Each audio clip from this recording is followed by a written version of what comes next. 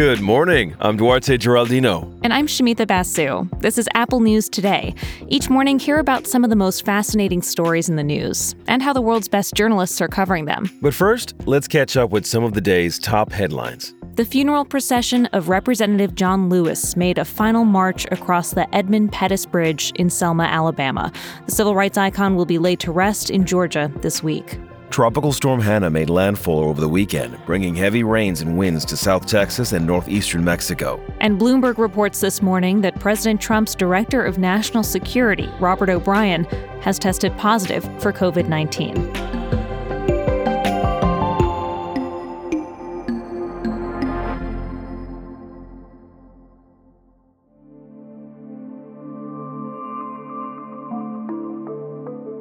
Federal agents are putting more and more pressure on protesters across the United States. What started in just a 12-block section of downtown Portland is spreading around the country. Now people from Los Angeles to Seattle to Austin to New York are demonstrating to show support for Portland's activists. In Oakland, California, some people smashed windows, destroyed property, and set a federal courthouse on fire. In Seattle, where the police chief is calling demonstrations a riot, at least 45 protesters were arrested. In response, federal agents who've been authorized by the Department of Homeland Security fired pepper spray back at protesters. But protesters, including the Wall of Moms and the dads and veterans who are now joining them, well, they're not budging. They're demanding that the feds stand down. Masha Gessen analyzes this moment in a column for The New Yorker. Gessen grew up in Russia and writes a lot about the rise of fascism and is calling this an unprecedented moment for DHS. The Department of Homeland Security was created just after 9/11. It was sort of the cobbling together of a lot of different agencies under a single umbrella. And its original mandate was to protect the homeland from terrorists. Then later, that became protecting the homeland from undocumented immigrants. Now it's being deployed against civilian protesters. Gessen also writes about the lack of congressional oversight. Chad Wolf has been the acting director of DHS since November, but the Senate never confirmed him. And as President Trump continues to focus his re-election effort on cities and this idea of law and order, Gessen warns that an emboldened DHS could pave the way for a modern-day secret police.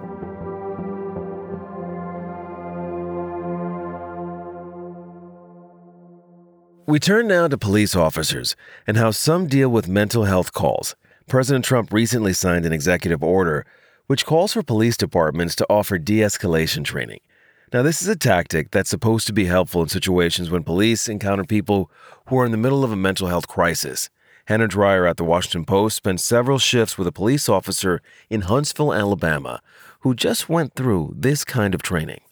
The officer's name is Thomas Parker. He is a former Marine with hundreds of hours of firearm and tactical training.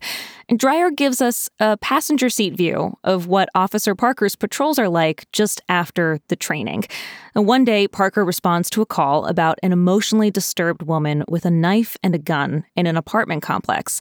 And he is very aware of how wrong the situation can go. A crowd of the woman's neighbors have gathered around him. They're all watching. They're pointing their cell phones at him.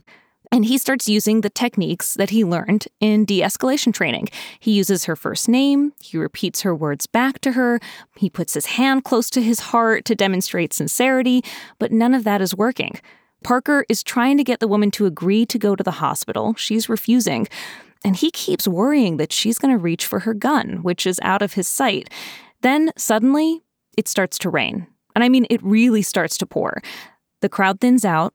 The woman calms down. And she agrees to go to the hospital. That was just one of about 8 mental health calls that Huntsville PD gets a day. The department gets a total of about 3,000 calls for emotionally disturbed people a year. And according to the American Psychiatric Association, the best approach is to have mental health professionals respond to calls like this with de-escalation training. Officer Parker agrees with that. The way that he sees it, his training did not save him. The rain did. He tells the reporter one class is not enough. And by the way, there's evidence that sending in mental health professionals works. Earlier this month, CNN profiled the town of Eugene, Oregon.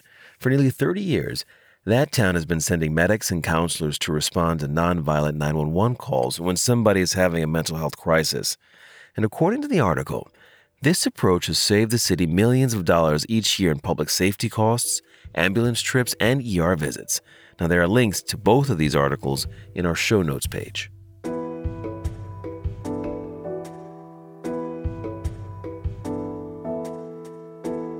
It's been 30 years since the Americans with Disabilities Act was signed into law by President George H.W. Bush. This act is powerful in its simplicity. It will ensure that people with disabilities are given the basic guarantees for which they have worked so long and so hard. Most people call this law the ADA, and it protects people with disabilities from discrimination. 1 in 4 Americans are living with some sort of disability. And while the ADA was a major achievement for the civil rights of people with disabilities, the fact is so much of American life remains inaccessible today. Abigail Abrams writes for Time magazine, and she explains that Americans with disabilities are more likely to experience poverty or to be incarcerated. Children with disabilities are less likely to graduate from high school, and adults have a harder time getting hired. Yeah, there's an article in Fast Company that focuses on American city infrastructure. According to a recent study, even 30 years after ADA became a law, people with disabilities can't access 65% of curb ramps, 48% of sidewalks. And a big reason for that lack of compliance, states don't actively require local governments to create what are known as ADA transition plans. And as the article says, many localities only update their infrastructure to be compliant with the ADA when other renovations are necessary, which leads to a kind of patchwork approach to accessibility. Yeah, lawsuits also get the job done. ADA violations can put pressure on city agencies. And Fast Company points out that legal pressure, and not to mention the bad press that comes with legal pressure, can also encourage surrounding towns to head off a lawsuit. That's partly why this article says we're starting to see local governments proactively making ADA transition plans.